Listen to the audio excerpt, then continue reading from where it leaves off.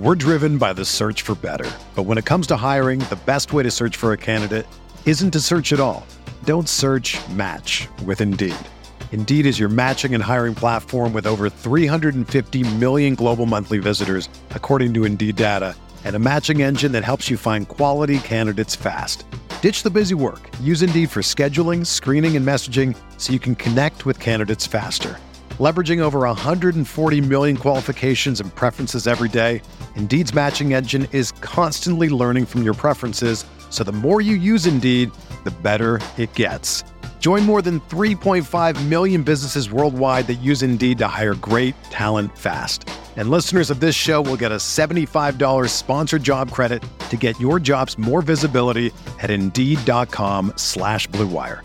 Just go to Indeed.com/Blue Wire right now and support our show by saying that you heard about Indeed on this podcast. That's Indeed.com/Blue Wire. Terms and conditions apply. Need to hire? You need Indeed.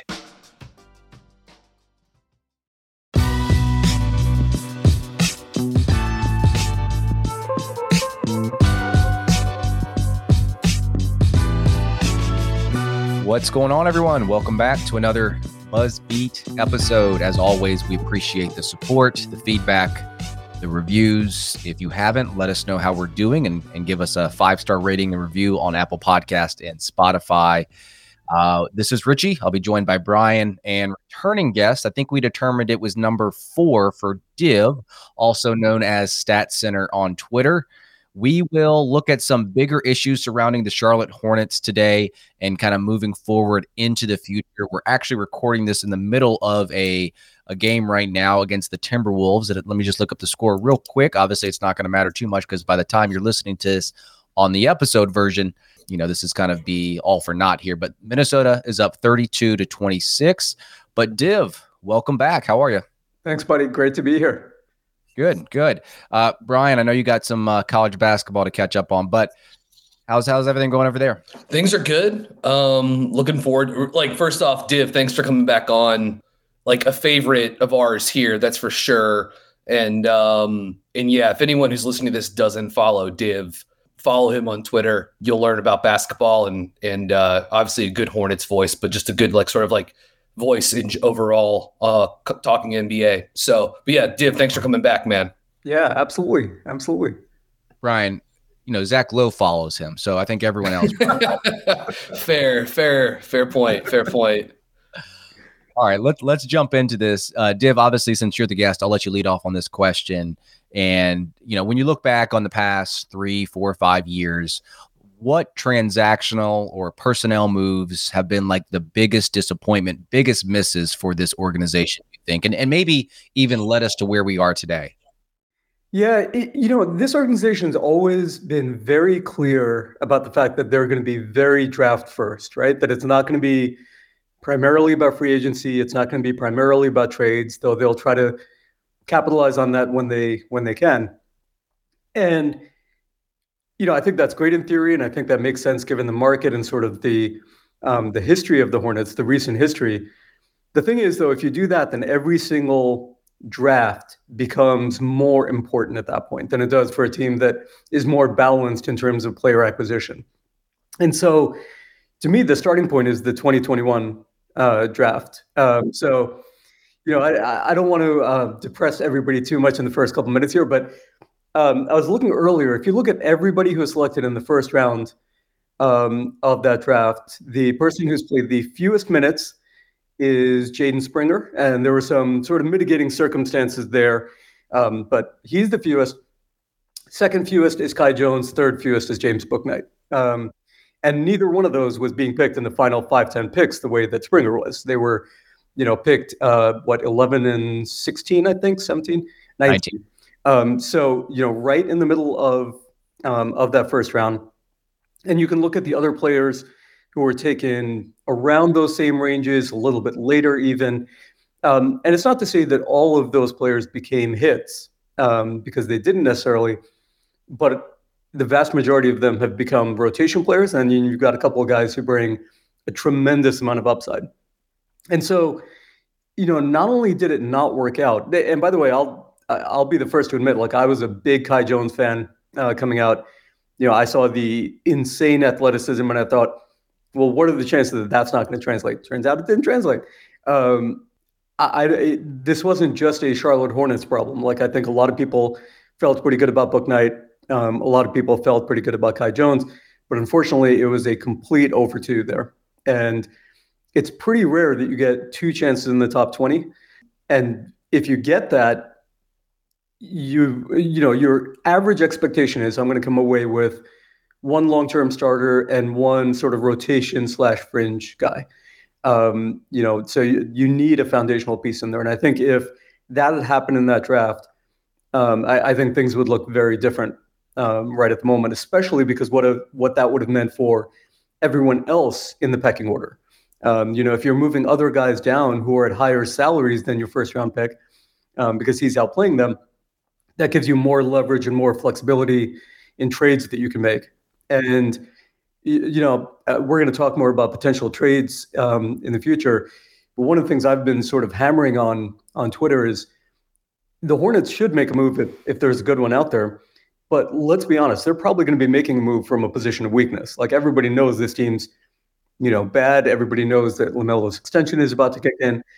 And so it puts some constraints on there. And the easiest way to relieve that pressure and those constraints is hitting big on first round picks. And so when you've got, 2 picks in the same draft and they go absolutely nowhere, to me, that's sort of the starting point of everything that we're seeing right now. We're driven by the search for better. But when it comes to hiring, the best way to search for a candidate isn't to search at all. Don't search, match with Indeed. Indeed is your matching and hiring platform with over 350 million global monthly visitors, according to Indeed data, and a matching engine that helps you find quality candidates fast. Ditch the busy work. Use Indeed for scheduling, screening, and messaging so you can connect with candidates faster. Leveraging over 140 million qualifications and preferences every day, Indeed's matching engine is constantly learning from your preferences, so the more you use Indeed, the better it gets. Join more than 3.5 million businesses worldwide that use Indeed to hire great talent fast. And listeners of this show will get a $75 sponsored job credit to get your jobs more visibility at Indeed.com/Blue Wire. Just go to Indeed.com/Blue Wire right now and support our show by saying that you heard about Indeed on this podcast. That's Indeed.com/Blue Wire. Terms and conditions apply. Need to hire? You need Indeed. Yeah, Div laid it out really well there. I do think the 2021 draft is sort of like the original sin of the LaMelo Ball era of the Hornets. It has I think their issues roster building have had less to do with going for Gordon Hayward in the 2020 offseason than it did the 2021 draft. You have, including Thor, you end up having 3 picks in the top 37. Including a lottery pick. And they didn't have a great slot in terms of the lottery. I think all the real promising guys were, off the board by that point. I really liked Moody a lot. And I think he's had an okay, I'll be kind of curious to see what Moody's career looks like, whenever the page turns in Golden State. And look, obviously Sengun and Murphy have turned into 2 very, very good players and 2 guys that could end up making all-star teams. Charlotte just missing out on Jalen Johnson. He's the next pick after Kai Jones. And he looks like he's turning into, a foundational guy for the Hawks. And look, that was a weird season scouting. It was, COVID sort of lorded over everything, including basketball and the scouting process. But for that to be your first draft after sort of lucking into LaMelo, it was a pretty big flop, and it just ended the honeymoon period. I think very, very it made the honeymoon period. It didn't give it the bridge to the next thing. And then obviously the wheels sort of fell off the wagon in 2022. So I think that's a great place to start. I think there are some other things you could mention. Maybe one on the fringe a little bit more is the Hornets letting Malik Monk walk for nothing in 2021.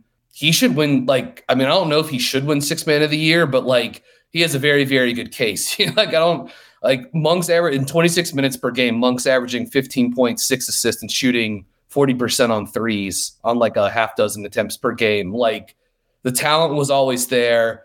And it took him a year. Like it didn't really work out with the Lakers, but obviously he's been unlocked in like the 5-out, handoff hub offense that is Sacramento. And that's awesome to see. But like you let that guy walk for nothing, literally nothing. And that's a tough one to swallow too. I think at this point, like, and maybe this even falls outside of the scope, Richie, that you were sort of like aiming for, but like the inability, like, so relitigating it is kind of silly at this point, but like the inability to like find a trade for Kemba Walker before 2019 free agency, that offseason. It's just like, again, I know like the franchise has gone through so many different like iterations since then, right? Like and even under LaMelo, like it's even shifted a couple of times too. But just like that was the one time. That's the one time, and look, like maybe they'll get to this point again, good, bad, or otherwise. But like that's the one time the Hornets have had something where it's like that player should be worth a lot in terms of a sell, like in terms of a trade, in terms of like getting a bunch of picks and returns, and like I'd have to like think about like what the like superstar trade landscape looked like in 2017 or 2018 or whatever. I don't think people were like shipping out like Gobert-sized hauls, for a 28-year-old point guard or something like that. But that's the one like the writing was on the wall for a while, and that was the one time Charlotte had the ability to like really like reset hard, do a multi-year rebuild, and get like net plus multiple picks. Like, and they didn't do it at all.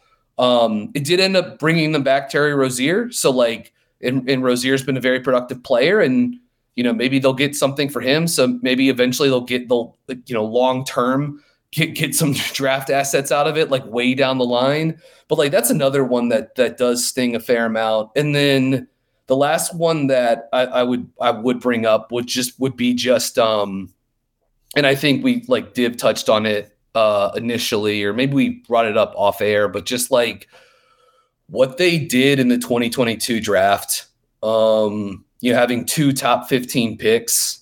And granted, I know that like them trading out of the 13th pick they ended up getting the pick in 2023 that turned into Nick Smith Jr. So that's not nothing. I like Nick a lot as a prospect, and I think he's had like a somewhat encouraging rookie season, but just like in part because like Mark Williams has played very little this season due to the back injury. And it took him a while to get into the rotation last year. Like Mark Williams has played only 62 games now in the NBA across a year and a half of tenure. And then they don't have another first round pick from that draft. And the guys that went there, I mean, Jalen Duren, Ochai Agbaji, AJ Griffin, Tari Eason, Malachi Branham, Walker Kessler later on, David Roddy, like there was real talent there. And for them to sort of just like swing and whiff that night, and to do so they could save salary, right? I mean, we talked about it the night of the draft, but like the reason why they moved the 13th pick was so at the time they could, a week later, max Miles Bridges and not have the 13th pick salary slot on the books for the 22-23 season. So very disappointing, very short-sighted. And yeah, that draft coming after on the heels of the 2021 draft, it's like, it's just tough. Mark Williams is a good player. And like, I think I'm very high on him long-term, and I think he fits. And certainly he's a part of like the nucleus moving forward with LaMelo and Miller and maybe Smith, et cetera. But to only come away with that is a little bit of tough. And I just think they ended up losing some value there. So I think those are some of the big ones. There's probably some others. Richie, I'd be curious to know where you might take the conversation. No, you definitely guys hit on all the big ones. And yeah, I did not go that far back with Kemba because we had plenty of conversations first years of the podcast about that. But in bold words, I took, right out of Div's mouth was the 2021 draft. That to me sticks out the most out of any kind of blunder. You got one guy who's out of the league in Kai Jones. You've got Book Knight, who really hasn't had the best approach to the NBA game. His shot selection has been questionable. He hasn't made the best choices off the court, and he has a long ways to go to kind of make himself back in part of this rotation. So that draft right there, especially with some of the players on the board, and kind of missing out on those guys, that's the one that I circled the most. And kind of to Div's point, like this organization, this franchise, this city, they are a team that needs to be built through the draft, especially right now. They're not a team that can afford to miss on drafts. You're not a destination for free agents. You have to win on the margins. And I think part of the issue too, and we've had plenty of conversations about this, is when you're selecting like 9, 10, 11, you have less room for error. So when you're drafting Book Knight at 11, you better be sure that he's the guy. When you're trading up to go get Kai Jones, you better be sure that he's the guy. So I think that is the biggest transactional miss on the Hornets' part. And I think, I don't know if there's like a specific player per se, but they have not done a good job consistently having quality backup point guard. And I know Devontae Graham, Jeremy Lin, it dates back to those guys. And the lack of continuity is just a big issue to me in terms of the backup point guard position. Like, I'm not expecting a backup point guard to stay around for 5, 6, 7 years, obviously, but like 2, 3, like, can we just ask for 2 or 3 years? Yeah. That's all I'm asking. Yeah. And I guess the last thing I'll mention before I pass it back to you guys is I think, the draft is one thing, but also just targeting the right types of skills. Like when you're surrounding LaMelo Ball, like you need a combination of defense, shooting, physical players, especially at those like guard/wing spots. I just don't think Kupchak has done a great job of targeting the types of guys that complement their best player. I do think like part of that is like they married themselves to the LaMelo Rozier backcourt, and that is a backcourt that is going to like restrict, it's going to make team building like a little bit more difficult, especially if you already have Hayward, in Penn at starting at the 3 too. It's tough to build it's tough to create a like defense that's really good at like containing the ball if your starting backcourt's going to be Terry Rozier and LaMelo Ball. Like they were always going to be offense first and be a defense that really, really struggled. Which even during like the best parts of those years, like their defense like got by throwing like junk balls at opponents and trying to get like, play zone and get lots of steals and that sort of stuff. Like it was totally vibes based on that side of the court. Yeah, no, I absolutely agree. And, I think the backup point guard, their approach to backup point guard, and you can go back even before Tony Parker to that, because to me, Parker was sort of an exceptional situation. Like that was, you were clearly getting a guy who was finishing up a Hall of Fame career, and those are sort of unusual circumstances there. But I think if you look at the other guys who've come through, especially since LaMelo's been there, one of the things I haven't liked is that their approach seems to have been, let's get a guy who is sort of safe because LaMelo isn't. Like LaMelo is more of the, plays more of a high upside, high variance style. So let's get somebody who's going to be more safe. But I think the reality is in today's NBA, your backup point guard has to do more than be safety first. They've got to contribute more in some ways. And almost any team that's got a good backup point guard, they treat them like a third guard, meaning they can play with your starting point guard as well when you choose to do that. It gives you the chance to have true 3-guard lineups, gives you the chance to rotate out a shooting guard if you need to for particular matchups or injuries or whatever. And Charlotte hasn't sort of gone that approach. Now, you could argue that maybe Book Knight was them trying to do that, trying to find somebody who could do that. But again, to your point, Richie, like if you look at his specific skill set, I just don't know how the two of those put together were going to make you sufficient in all the other areas you're going to need. You're going to need so much from your 3, 4, and 5 to plug in the gaps that those two would have together.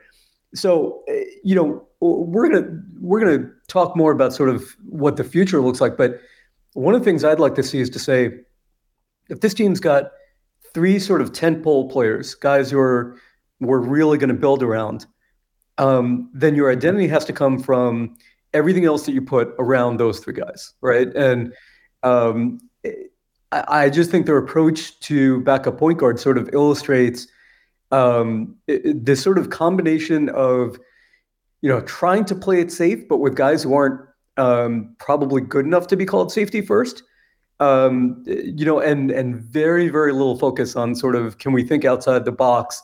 Can we try to find somebody who lets us play in a little more creative, imaginative way on offense? If, to your point, BG, if we're going to be offense first, then like really lean into that, right? If you're going to do that, your offense can't be 7th, 10th, 13th. It's got to be top 5, top 6 to get anywhere good. So, yeah, I feel like sort of trying to split the difference, you end up, getting nothing out of it. This also does go back to the 2021 offseason, though, too, because like even, I guess before the draft that year or that offseason, you've got the sign and trade with Devontae Graham. And then you also, that's when they let Malik Monk walk out the door for nothing. Like they actually had two guys, one of whom was like, both of whom I think were pretty proven to be like, Graham, I think was a very good like backup point guard. And I think Malik Monk, you could certainly see the talent in like what he did at times during the 2020-2021 season. You could see the passing, you could see the pick and roll craft. You could see the pace, like when he had his pace, what he was able to do in terms of like unlocking defenses. And that stuff's hard to find. And it's certainly like hard to find if you're like, sort of like dumpster diving for like low upside backup point guards. Like that's how you get Brad Wanamaker, like that's how you get Ish Smith. It was like the 2021-2022 season. Isaiah Thomas was like a revelation when they brought him in later in the season because like he could run a pick and roll. At that point they had traded Ish, and I thought Ish had like been okay for them earlier in the year before he was involved in the the Herald deal. But yeah, they let a lot of like playmaking upside walk out the door, or they shipped it out. And I thought like the real strength of that rookie year LaMelo team was that they had like 5 or 6 guys that could handle it. It was a LaMelo, Rozier, Devontae Graham, Malik Monk, Gordon Hayward, Miles Bridges towards the end of the year. And they just like very quickly went to being like, no, we're going to do more heliocentric stuff. Malik goes away, trade Devontae, extend Terry, LaMelo, here's the ball. And like, it just happened very quickly. And I think it was a sort of like misevaluation of where the roster was.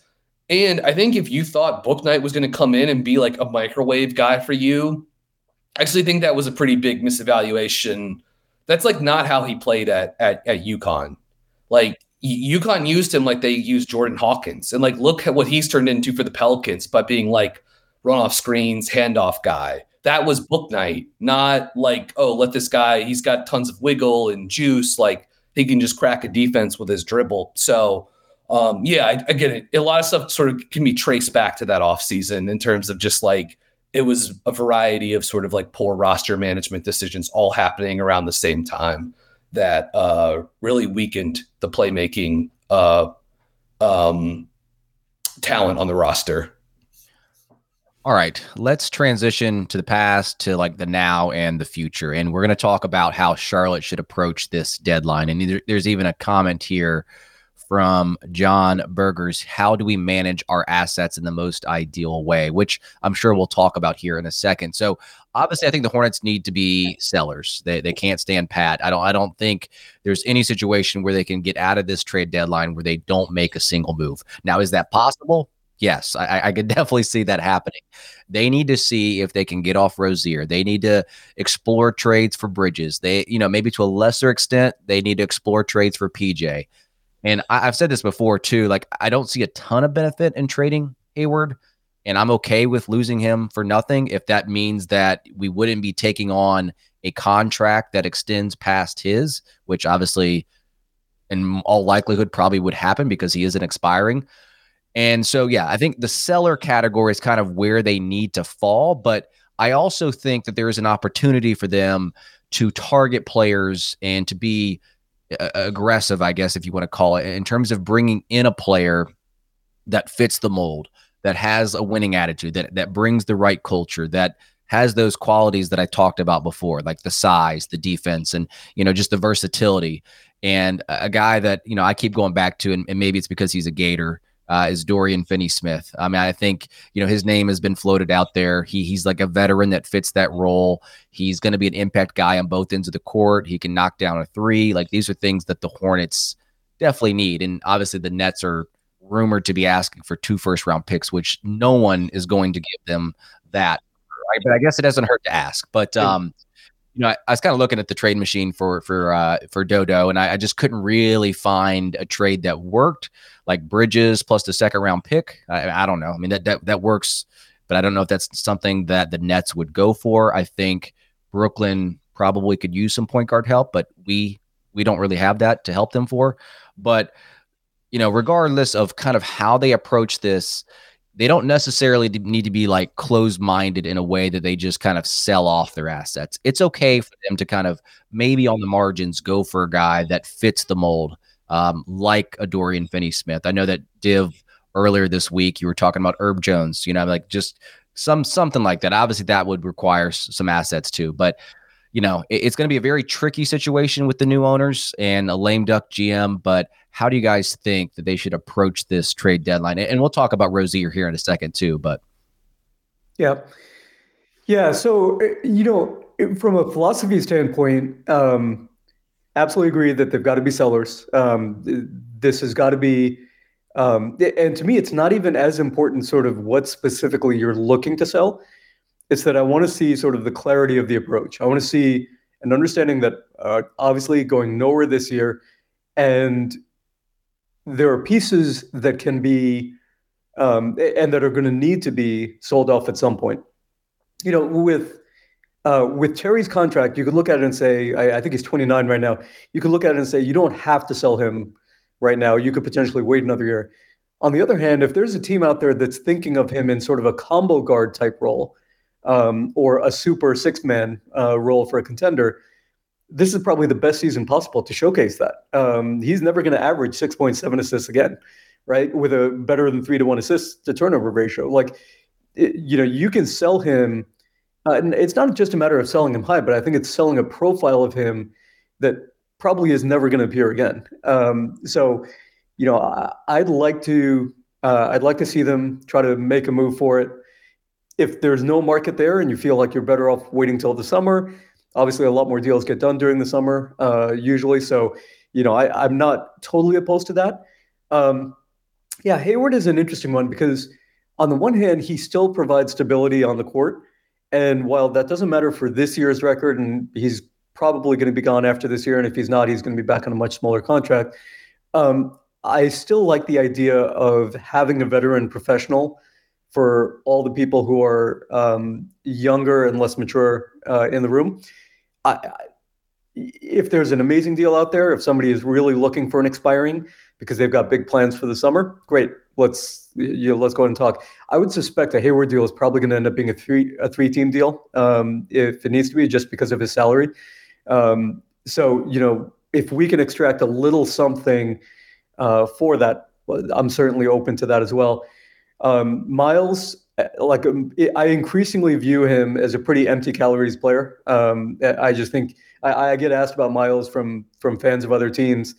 And the thing I say is, like, you've got to look past the basic counting stats. And that's without even getting into the off the court stuff and what the future of that's going to be and all of that. But I would be thrilled to get off of Miles's contract.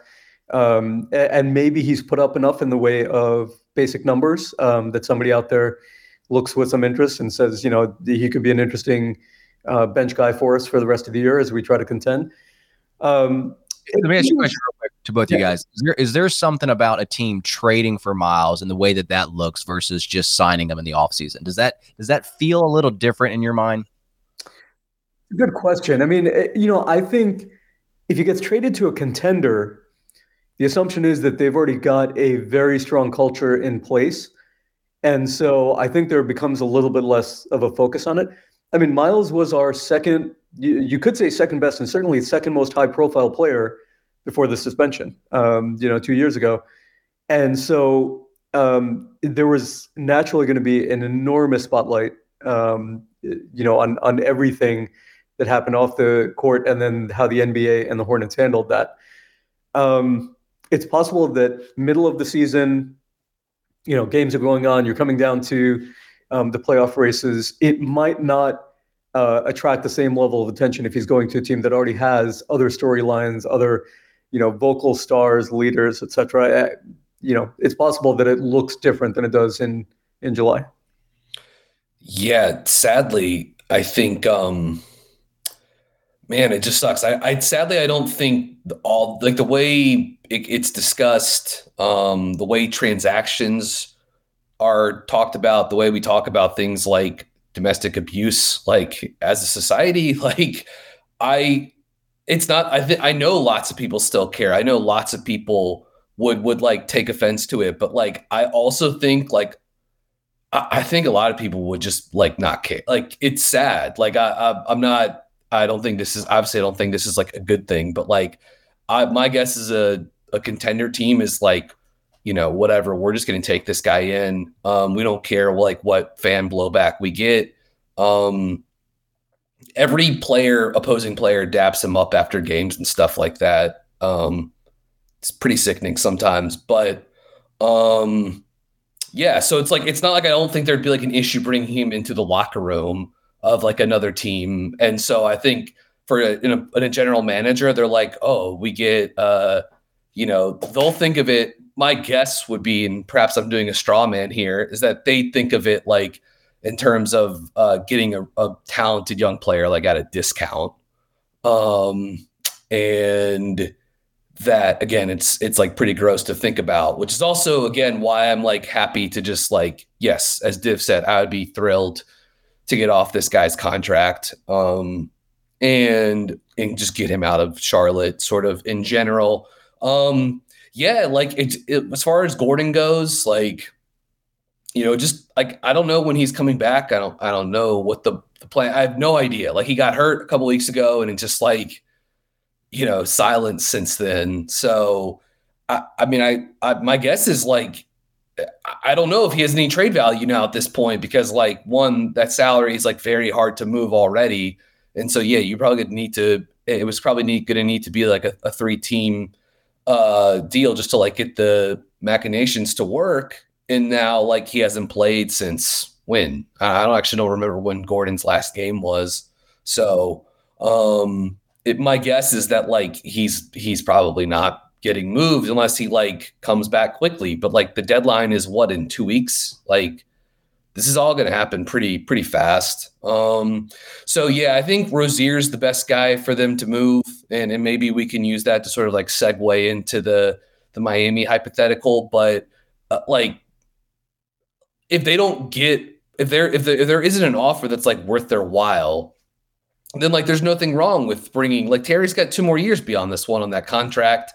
I get like sort of like if not like selling high, then sort of like striking like while the iron's hot here a little bit, just in terms of like with what Terry's role has, and just probably him like at his peak at the moment, and how that could like make him more appealing for other teams. But I do think he will. I do think over the course of this contract, like he'll age pretty well and like still be a pretty good player too. It's the one beyond this one that I would be a little bit more wary of with Terry. Yeah, I mean, as far as Rozier to the Heat goes, obviously those rumors are starting to pick up. It makes sense. Like he lives and works out there over the summer, so there's an obvious connection here. The Heat do have plenty of shooters, I mean, in my view, but they can always use more, I guess. He does feel I think I brought this up the other week on here when we talked about it, but like he does feel a little redundant there, does he not? Yeah, like, especially with Hero. Like I know they're not identical players, but like they're similar in a lot of ways, like in terms of like defensive limitations and like the best ways to use them offensively. Like, you probably don't want to play them together much. Like, yeah, that's one of the things that sort of like has me hung up on this deal. Is like, I see the fit with Rozier there, but he sort of makes less sense around some of the other guys that Miami has. That's exactly it. I mean, if you look at Miami's sort of fundamentals right now, you could look at Rozier and say he addresses a lot of those things. They are a bottom 10 offense overall. They're terrible at scoring early points, either transition or semi-transition, and they don't get up enough threes. But you're probably not going to put him out there with all of the other guys who do fit those categories. And, so it does feel like there's a little bit of redundancy there. I don't know if maybe there's an opportunity to extract one of those guys, but I would imagine that what Miami's looking for primarily is increased scoring, both while Jimmy's available as well as when he's not, and also just continuing to have somebody who kind of fits into, and I know this gets said so much, but into Heat culture in terms of toughness and so on. And I think Terry checks off both those boxes, but I do think the lineups are a little bit tricky to fit him in there. Unless Hero was involved in the deal. Like we talked about this earlier, but I think I remember when we discussed this. We discussed Hero versus Rozier, Brian, like a while ago. Yeah, we did like in Buddy Hield, I think it was like Hero Buddy Hield trades we were talking about early in the season. Yeah. So I mean, I guess you could do like a straight swap of those two. The salaries match. Like you'd have to be banking on like the potential of Hero, and Hero extends one more year. So like that's something that you have to live with, and that kind of turns me off. Like I feel like I was higher on Hero than you were, Brian. But I think what turns you were, the extended year. But if that's not the route that they go, I think the most obvious way to do this is to center around Kyle Lowry, because he has a 1-year deal, a little bit more in terms of the money wise, but for Rozier. But like, does this make any sense? Like Lowry plus a second for Rozier, Lowry plus the lottery protected first for Rozier. Like, is that something that Miami would be interested in? Yeah, I think the thing what I'm sort of like most interested in with like these like Heat Hornets hypotheticals, because I agree. Like, I don't think they're going to look to move Hero.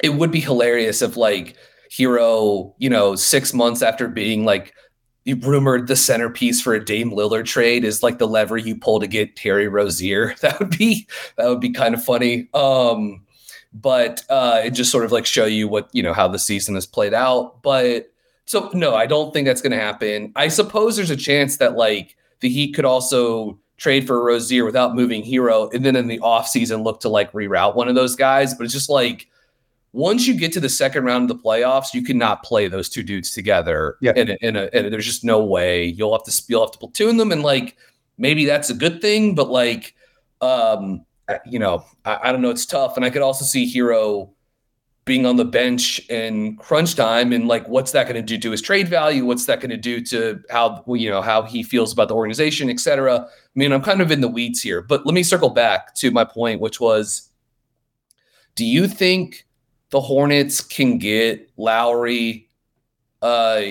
Jovic for Rozier, and then like a little bit of other salary filler, like Ish Smith or something like that? And can they get a pick out of it too? Is that too much? Is that too much? That was another one that I had. I had Lowry, Jovic plus second round pick for Rozier and Thorne.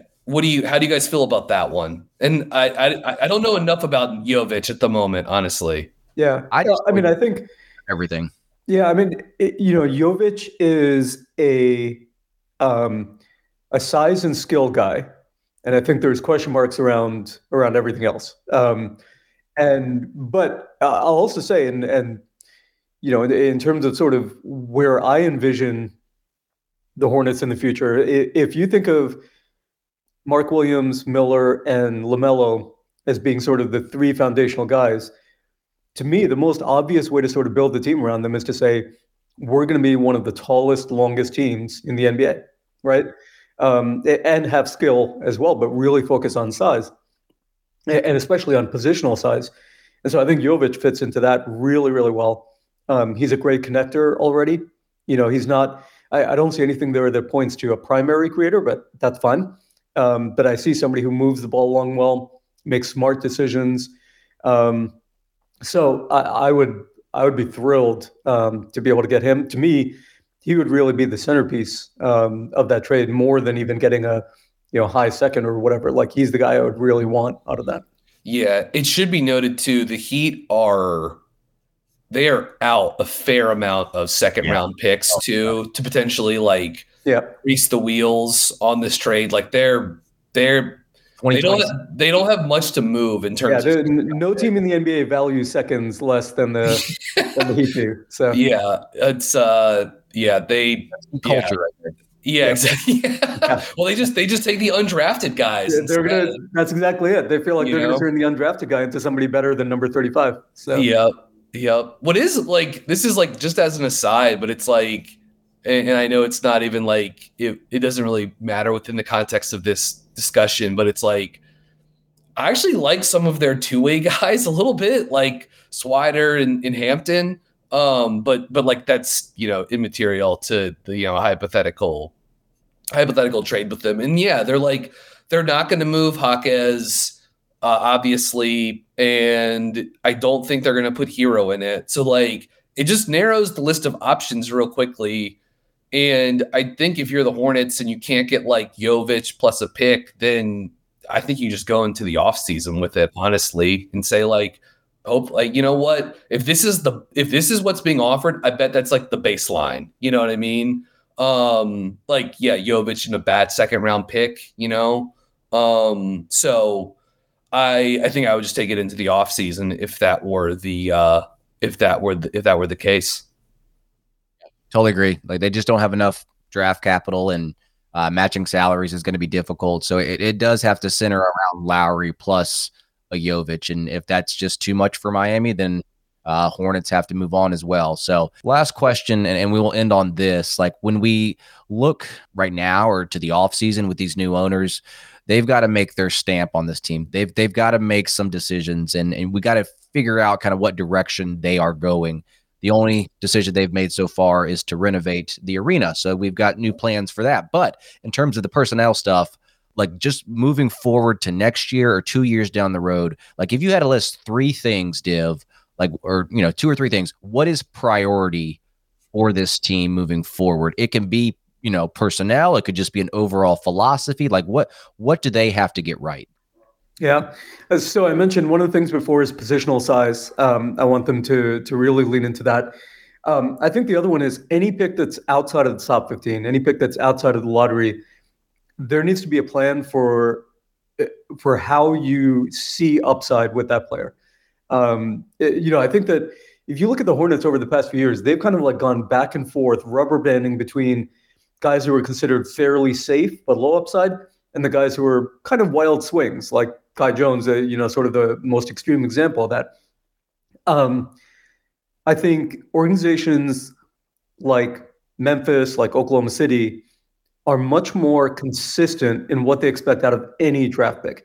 The way that, you can go through everybody the Grizzlies have brought in, but their approach to, an Adalma, a Tillman is pretty similar to the guys who they're taking in the 10 to 15 range. Their expectation is we're going to be developing you.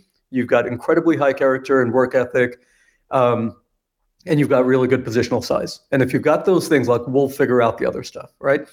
I'm not saying that Charlotte has to go down that exact same checklist, but whatever your 2 or 3 things are, I want every player at every position to fit those things. And to me, positional size, it just makes sense that would be one of those things.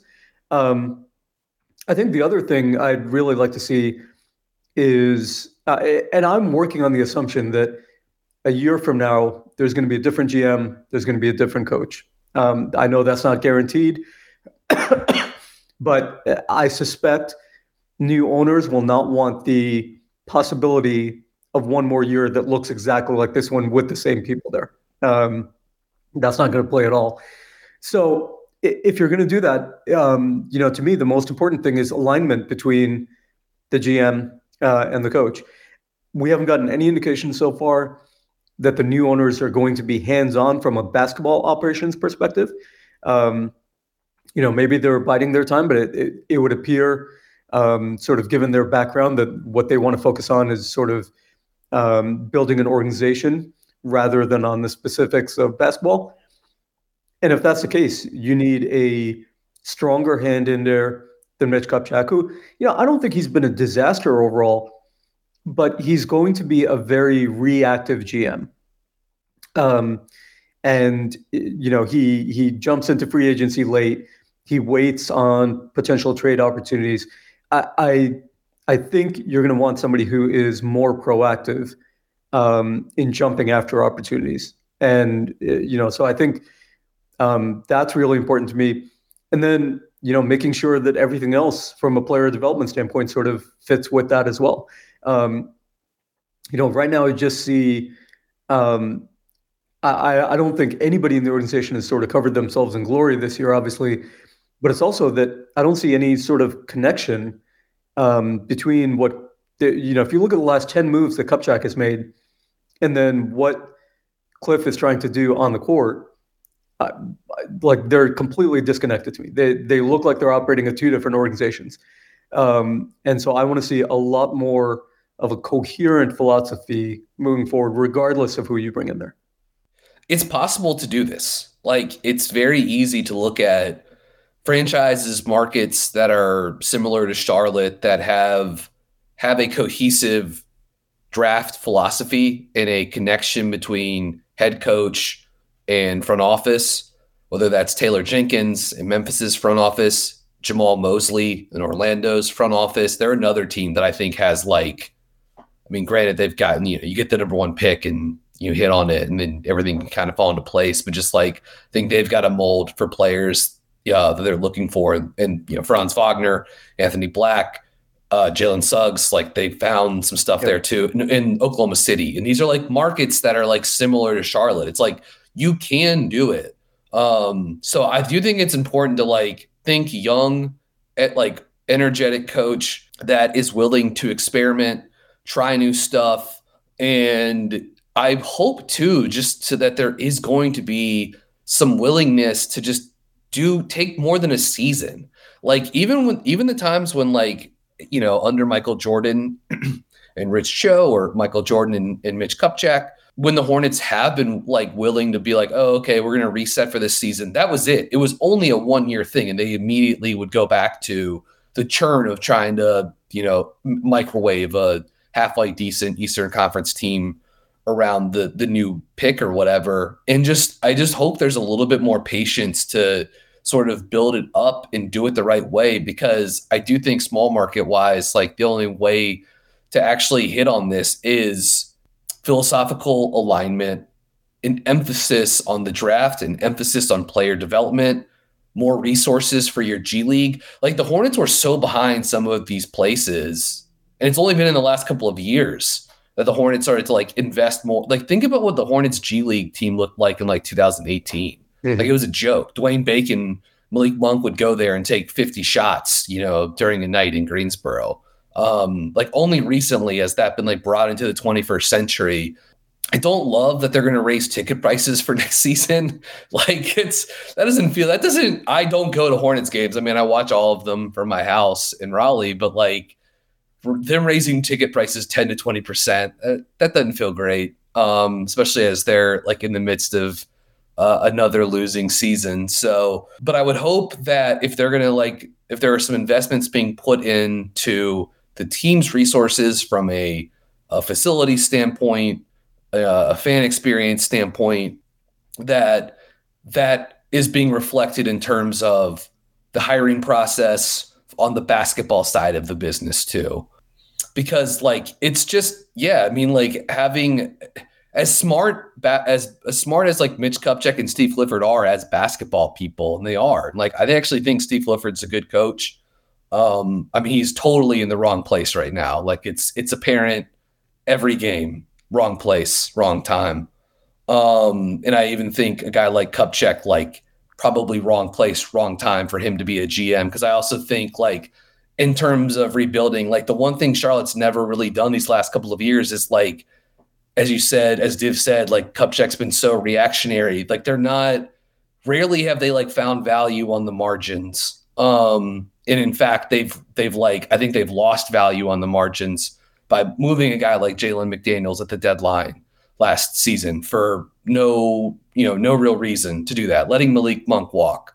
And I think that stuff matters. And my hope would be that, like, as they try to build this up, that the new front office would be looking to find pieces to bring in, whether it's young players, picks, etc., swaps, whatever, by being sort of like more aggressive, because I think Charlotte's left value on the table, and all that stuff adds up for a small market franchise. You just kind of can't afford to just like punt on some of that stuff, and largely that's what they've done the last handful of years.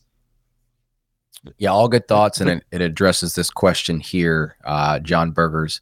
What do you guys expect from the philosophy perspective of the front office? And you guys definitely hit on that. I'll go a little bit more micro here just to kind of quickly wrap up the episode. I think, number one, they need to prioritize Brandon Miller, Mark Williams, and LaMelo Ball. Like, that's it. Those three.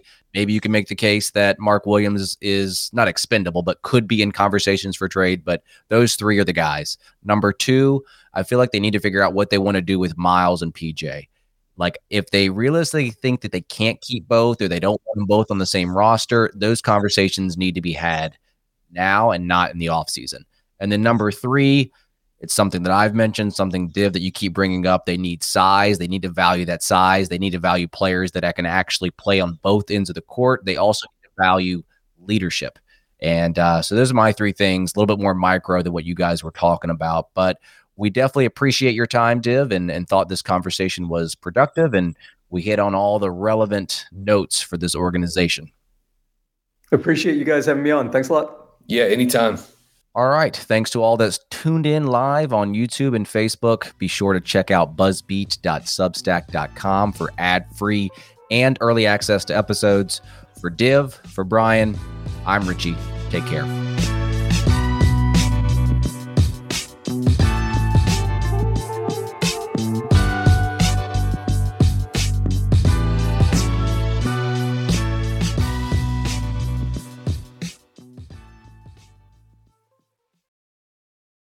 Everyone is talking about magnesium. It's all you hear about. But why? What do we know about magnesium? Well, magnesium is the number one mineral that 75% of Americans are deficient in.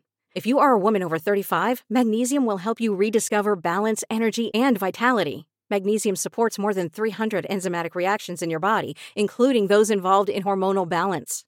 From functional medicine doctors to mental well-being and female hormone experts, we all know that magnesium is the one mineral to improve all aspects of well-being and health. But which one?